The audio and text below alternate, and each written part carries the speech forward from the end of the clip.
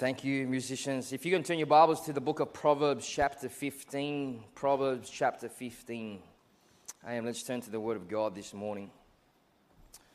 Amen. I've used this illustration before, but for those that haven't heard it, the church of Google believe the search engine Google is actually the closest mankind has ever come directly experiencing an actual God, typically defined in their prayer. And it goes like this: Our Google, which art on servers, hallowed be thy page.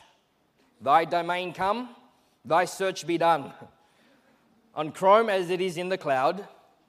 Give us this day our daily locals, and forgive our trolling, as we forgive those who troll against us.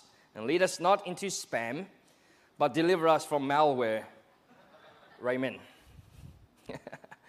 You know, the missing link between church online and church in person is face-to-face, eyeball-to-eyeball accountability. This comes in relationship that we have, that you and I, life is about relationships. That we get in contact with people, we begin to develop a love for somebody. That here we call friends and maybe perhaps lovers. But then what you believe, they believe, there is something that comes in between, that you in yourself want to please this person, and you now are concerned about what they're concerned about, what bothers them, what triggers them. These things become aware to you. And as you want to develop this relationship together, how many know that you begin to change? This is a parallel to our relationship with God, that we come into the kingdom of God, right, without relationship with God, without accountability, without knowing who God is. Many of us believe in God, right, that when we came in, but we don't have a relationship with Him. But the moment we start a relationship, something powerful happens. And one of the most powerful motivators for change is accountability. Right, when we are made responsible for our actions, to be in line with our beliefs, then we can prevent the potential future landslides, shipwrecks, and blown gearboxes and headaches. Amen. I want to preach on about accountability this morning, out of our text this morning, and believing God to help you in your relationships, your relationship with God and with each other. Let's read out Proverbs chapter 15, starting in verse 22. One simple portion of Scripture. New Living Translation says, plans go wrong for the lack of advice. Many advisors bring success. Amen. Just plant that in your mind for a moment as we consider accountability. Three things this morning. Let's consider first off the downfall of isolation. You know, we all together this morning want to avoid the pit holes of life, right? There is no one that wants to willingly fall into a ditch and make life hard for themselves, right? If that's you, then you need prayer. You're a weird specimen. But no one in reality wants to fall into pit holes or make life hard for themselves. And here's Solomon, the wisest man that ever lived, points to the catalyst for things going wrong in life. And he says that is the lack of accountability, the lack of advice in situations. Right? This definition of this word means is that it's obligation or willingness to accept responsibility or to account for one's actions. Right? When someone is not accountable, they undermine their ability, their stability and credibility. Right? You think here, the kingdom of Israel, that here they were here, God's people, their God. He wants to express to the world through these people as a mirror of His love and kindness and power. But yet here, at a time where they had no kings, right? They wanted a king. And here we know that King David there was the second king that rose in power. He had a son, which was Solomon. And Solomon wrote our text here. But when Solomon passed away, he left the kingdom to his sons. We know that Rehoboam there he took, rather taking the advice from his father's advisors, he took advice from the wrong people. In 1 Kings 12:18, but Rehoboam rejected the advice of the elder men and instead asked the opinion of all the boys. The young men who had grown up with him and were now his advisors. You know, the reality is that there is much advice that people want to give out there. The wise thing to do is take advice from those up the chain rather than down the chain. The truth is, worse crashes often happen when people fly solo. When they get the wrong advice from certain people. Now, you're going to think about this. This is the reason why pilots have co-pilots. Right? In the case of the likelihood of human error, which we are all prone to. Right? This is the downfall of isolation. Right? Because when you're alone, you don't have someone else to lift you up or to encourage you. Right? When you're alone, you're left to your own thoughts. You're by yourself. You have no interjection from anyone else that are around you because you're simply alone, lost in the dark. Ecclesiastes 4:10. For if they fall, one will lift up his companion.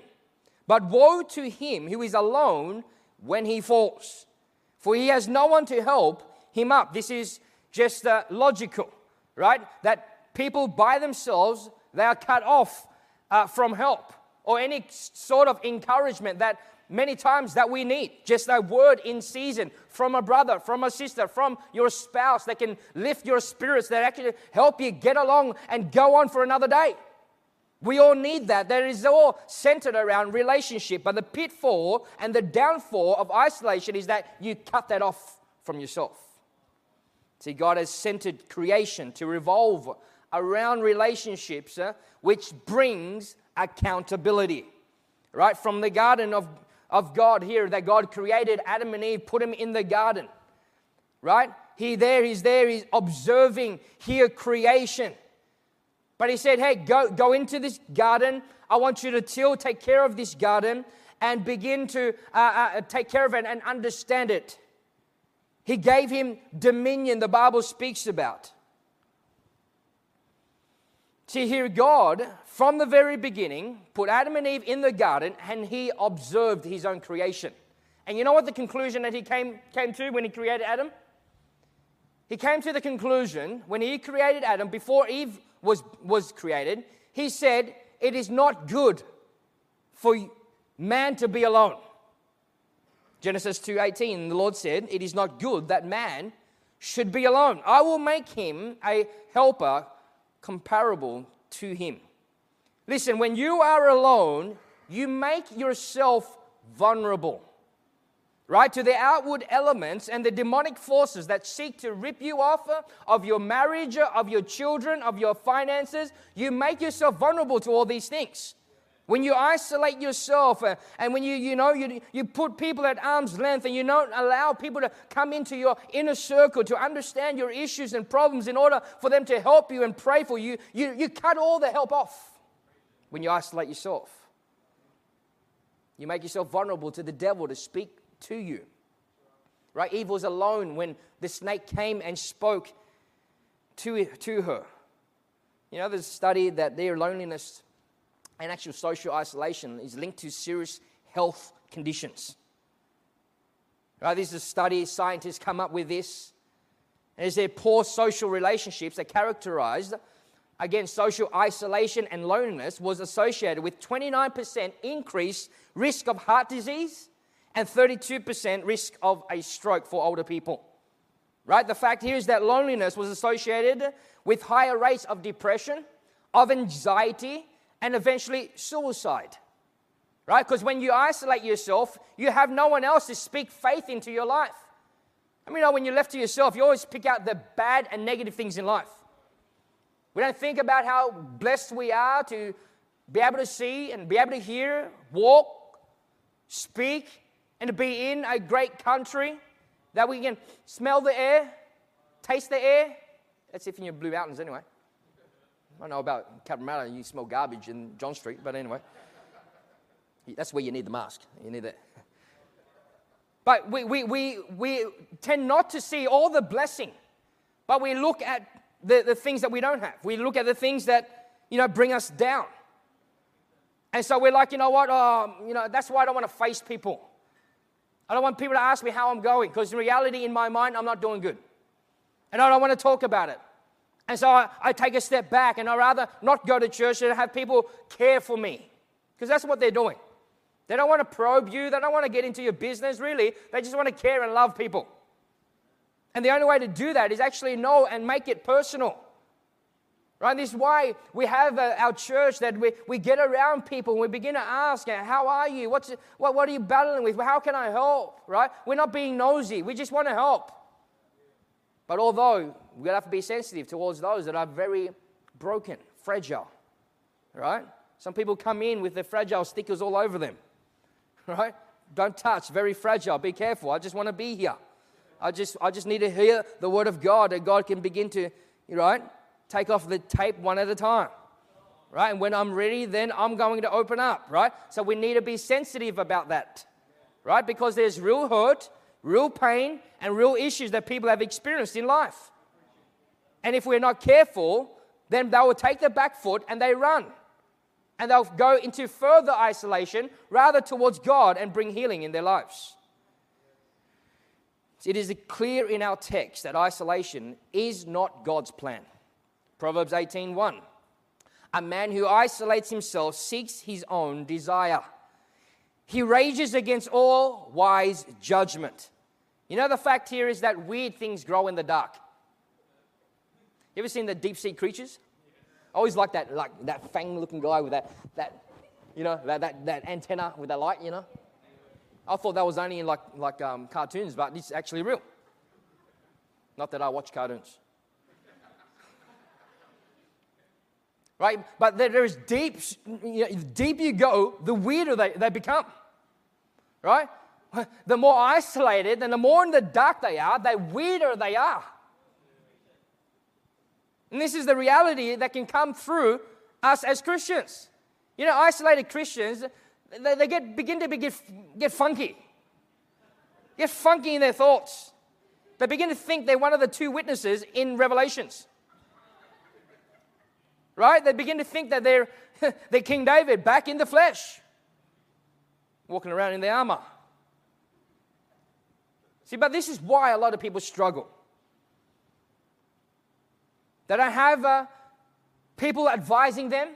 They don't have people, encouraging them, helping them. Hey, that's a bit whack, bro. I don't think that's according to the Word of God. See, the challenge here this morning is that you seek advice, that you seek counsel and guidance. And you must remember that one day you and I are going to have to stand before God and be accountable to God. Right? For everything we've said, everything we've taught, everything we've done. You and I personally have to stand before God and give an account for our lives. Hebrews 4:13. And there is no creature hidden from his sight, but all things are naked and open to the eyes of him who we must give an account. Can I ask you, what are you going to say about your marriage? What are you going to say for your children? Right? Because Dad, listen, you are held accountable for your wife.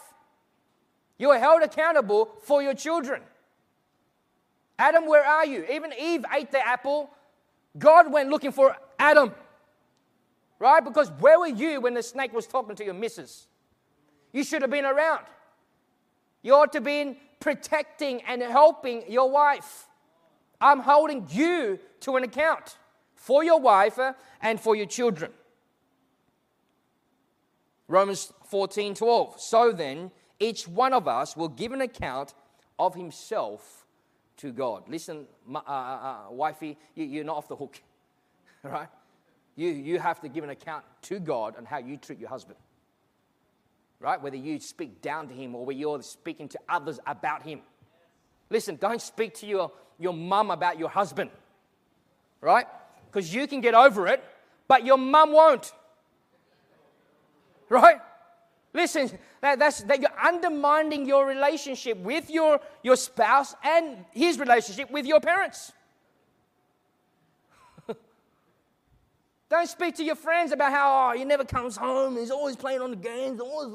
Yeah, he might be doing that, but that's not going to help the situation. That's going to push him further and further down, like he's going to feel worthless. And that's what tends to happen. If the guys get pushed down, spoken down to, and long enough, he's just going to say, hey, here it is, you can have them. You can have them. I don't know. They belong to you now.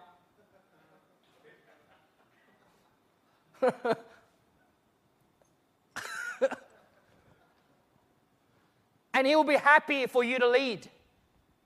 Right? Wear the pants, grow a beard.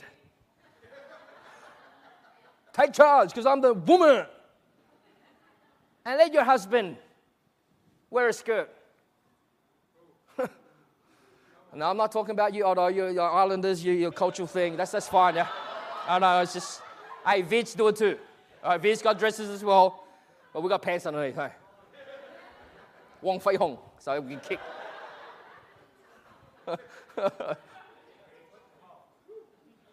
But there is something in the wife that she speaks that brings and creates the man to be the Superman. Or it can be a joker all his life. Depending on how you speak to the man and how you treat the man. Amen. So let's quickly move on with the dynamics of accountability. So, Pastor, how does this look like? What does this look like? See, the kingdom of God is a rank. It is an army. We know here that Jesus Christ is our commanding officer. You and I are his soldiers. There is a military swang to this, right? It speaks about submission, right? This is how accountability works in the kingdom of God and towards marriage. You can liken your husband to be the president of the corporation called the family. The wife is the vice president. And the children are the slaves. Just joking. Yes, they are. But like how children have to answer to their parents, right? In most cases they ought to and they should. This dynamic of accountability is there towards those who want to hear or willingly submit to authority or fight against it. This is a dynamic that appears within the marriage, within society, right? That's why you have gangsters and drug, because they rebel towards authority. I don't care about what the authority says. I'm going to do what I need to do. And you'll find that in the kingdom of God. People appear to be accountable until they disagree. But it's not until they disagree where submission comes in, right? It's only towards that point that they begin to submit. Because, you know what, the advice in theory is good. We like the advice. We ask for advice. I mean, people ask for advice. Yeah, I'm giving them advice. They like the theory part of it, but they don't like the practical part of it. We give them advice, go off and do this, but they're like, nah.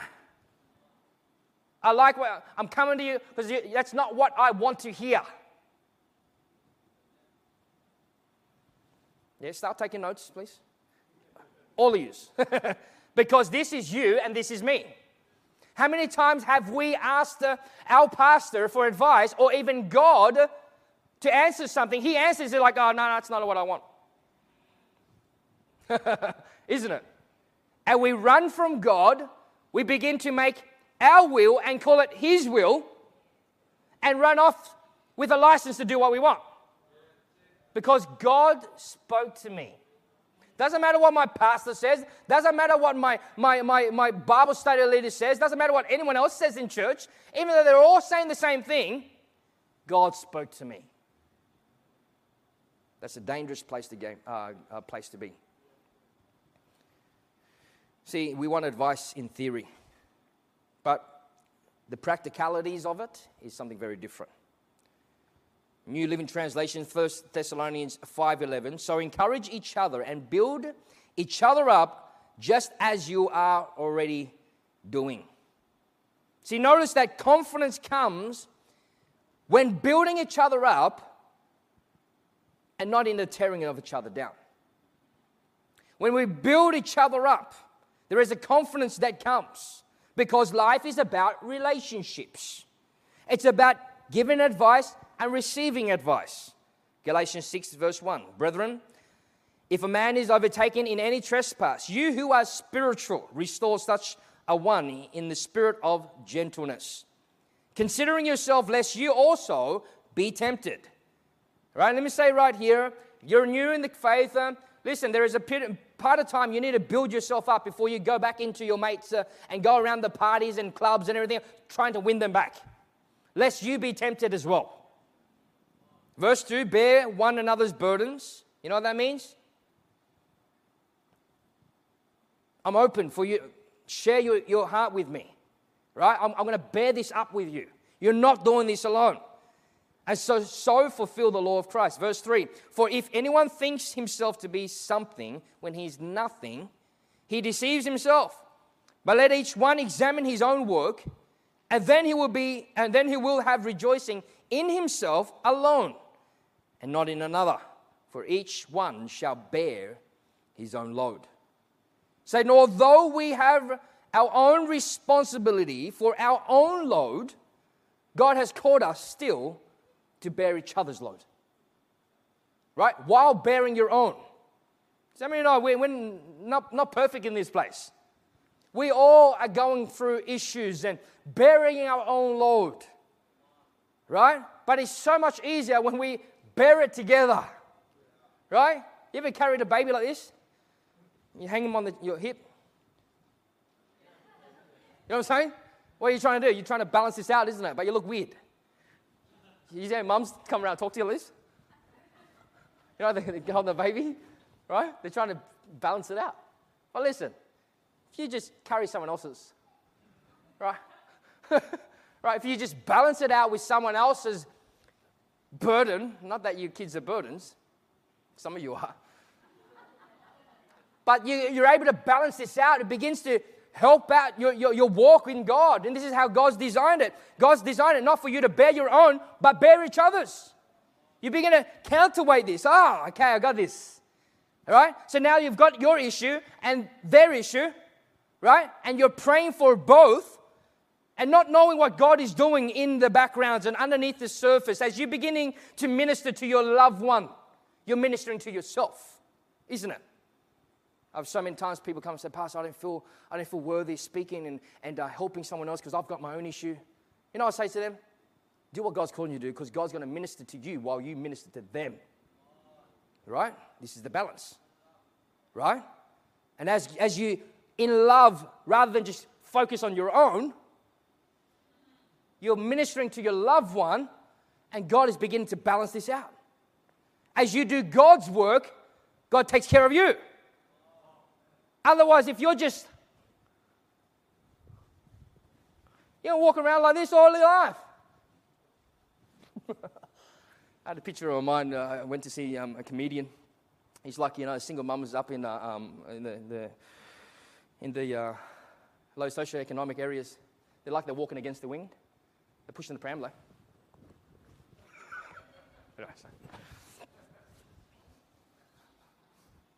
Just something not right.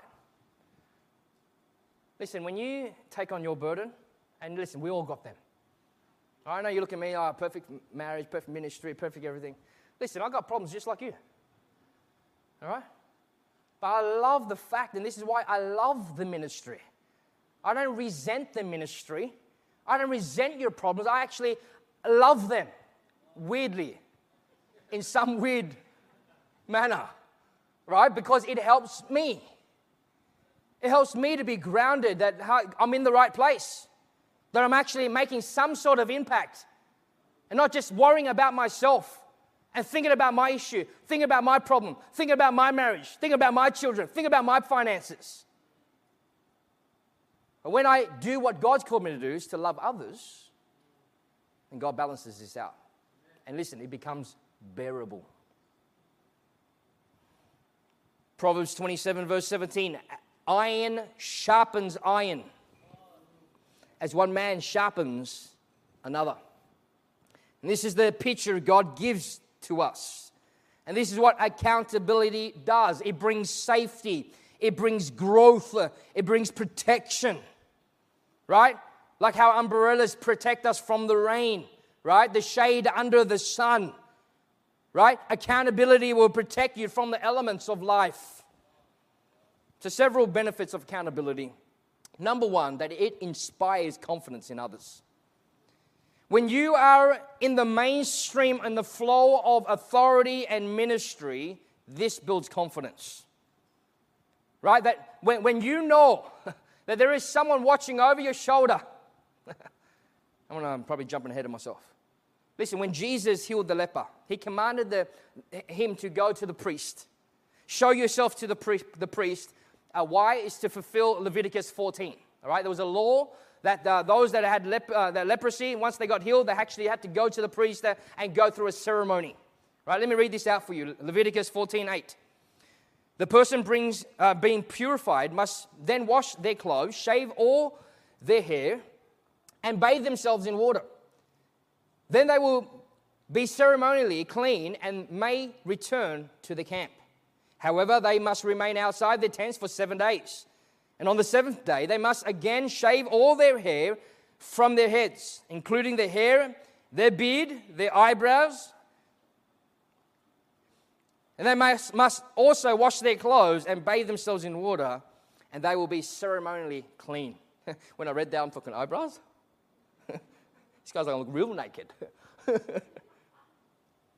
But this speaks about a process God has put in place to bring confidence back into the people. And this is what God's put in place. See, there's a warning here. We're going to have to be careful of those who don't follow the process. Those who aren't accountable. See, if you want to inspire accountability in someone, listen, you've got to be accountable yourself. You know why my wife can trust me? Because she knows I'm accountable to my pastor. Right? I can trust her when she goes out and she's not going to go, and do, because I know she's accountable. She just doesn't make up the rules as she goes. Right? And this is what keeps us in right thinking, in proven godly advice from headship down. Secondly, this increases commitment. And as I mentioned, behavior changes when it's observed. This is the attitude at work. You remember being at work when, I used to work in a warehouse, everyone's there, is doing their thing, cracking jokes, whatever, and then the boss comes, hey, boss, come here.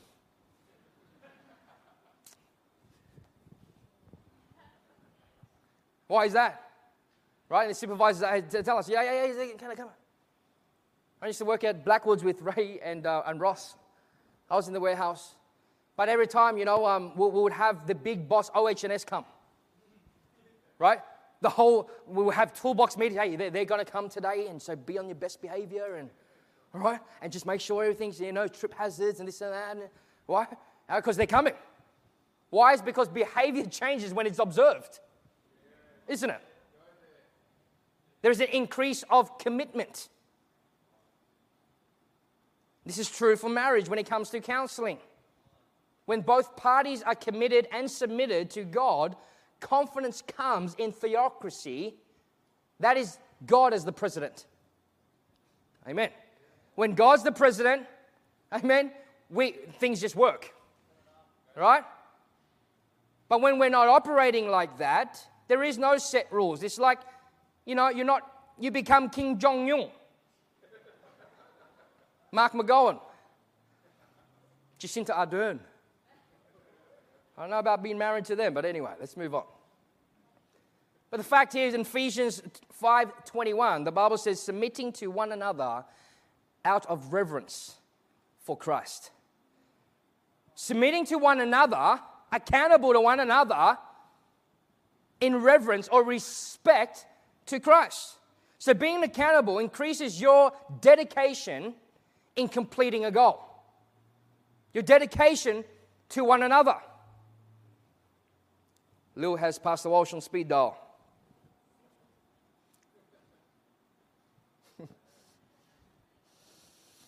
Because we're both submitted under God, but this increases commitment. So when we argue,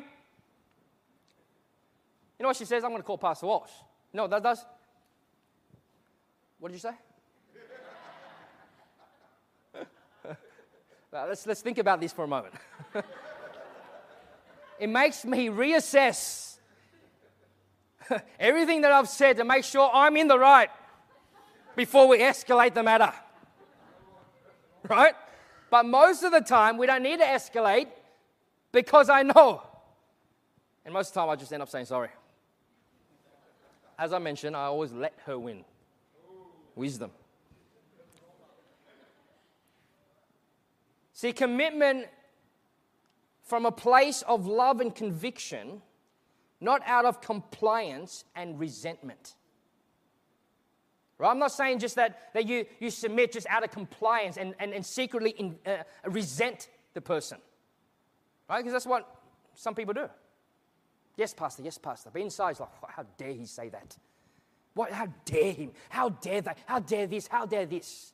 And this can operate in marriages. Right? Compliance just to keep the peace, but inside you're resenting. So thirdly, this improves character. Accountability improves character. I have to tell couples, you know, those that are dating and everything else, it's like, you know what, you have to operate in the light. Right? Which means do it under the covering of headship. Right? Don't operate in darkness, out of the light. Right? Because how many know? Weird things grow in the dark. Bad things happen in the dark. Now, years ago in Fairfield, in the Ware Street building, the one before this one, I became outreach director in that building. And I remember there, we had an explosion of revival in the Smart Street building before we moved to that building. And we had a bunch of young people getting saved, or mates getting saved, and people getting saved. You know, it was just a great excitement, move of God, brotherhood, a sense of sisterhood. Not meant brotherhood. We're still praying for a whole bunch of girls for those to get married. But anyway, they came in, glory to God. And, I remember at the back there, I actually took over Ross starting up the concert scene. And then in that conference, I stepped into the outreach director role, taking care of all these things. And I remember grabbing a few of the boys, and some of you here, you remember this. Others, most of them are all out pastoring today. But they came together, and I remember at the back of church, and I said, boys, you know what? I don't know if I can, I believe God's going to help us. There was no competition. There was no sense of, you better, I'm better. It was actually unity. And I said to the boys, hey, we need to keep each other accountable. And we began to pray. We prayed for each other. And so when one guy was in that church, it was like, hey, bro, what are you doing? What's up with you? Right? We made a commitment. We're going to be in church. Right? We're not going to let anything overtake God in priority. So what's the goal? What's going on? Oh, things are going. All right, no worries, man. We'll see you after, and we'll come pray for you. Right? And then flock of them come, and we'll begin to pray for each other. There was a sense of unity, love, and excitement. Oh, man, I had a picture to show. I totally forgot it. It was a picture of us all downstairs. I don't even know where my phone is. And it was a picture of all the OGs, man. Downstairs, and the Smart Street building there. Does anyone know which photo I'm talking about? Joe, I think I've sent it to you. Maybe go to the back, give it to Blake in your message. Oh, you haven't got your phone either. All right. That's what happens when you're juggling so many balls. Amen. So let's close this morning with divine counsel. See, we all need to hear from God. The call here for you and I is to hear from God. And listen, the heavens aren't going to open and his voice aren't going to come out and say, my son, this is your Father in heaven. I've called you to be committed 3 times a week. He's not going to say that. Right? I wonder if I'm going to, this is my church, I wonder if it's I need a tithe. I wonder. God's already spoken. Right? He's not going to open up the heavens. He's going to come out, hey, I mean what I said. I've already spoken. Thus says the Lord. What are you going to do with that? God is not going to speak to us like He spoke to Abraham, Isaac, and Jacob.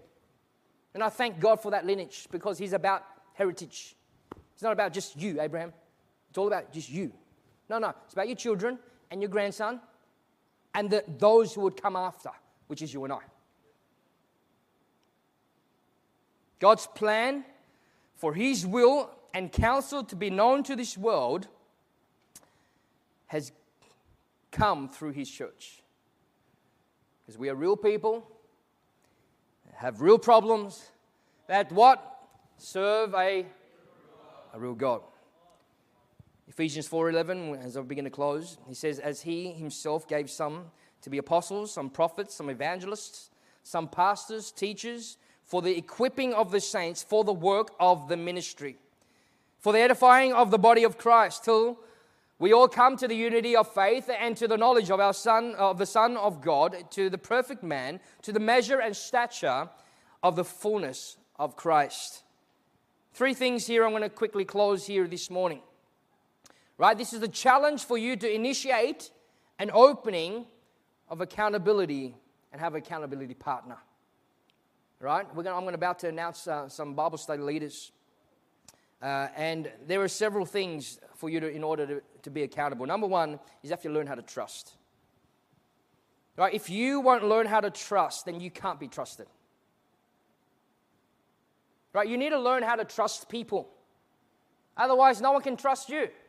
And that's just the reality of it. Right? Only you're chosen. Right? Where God says, no. What's the use of loving those that love you?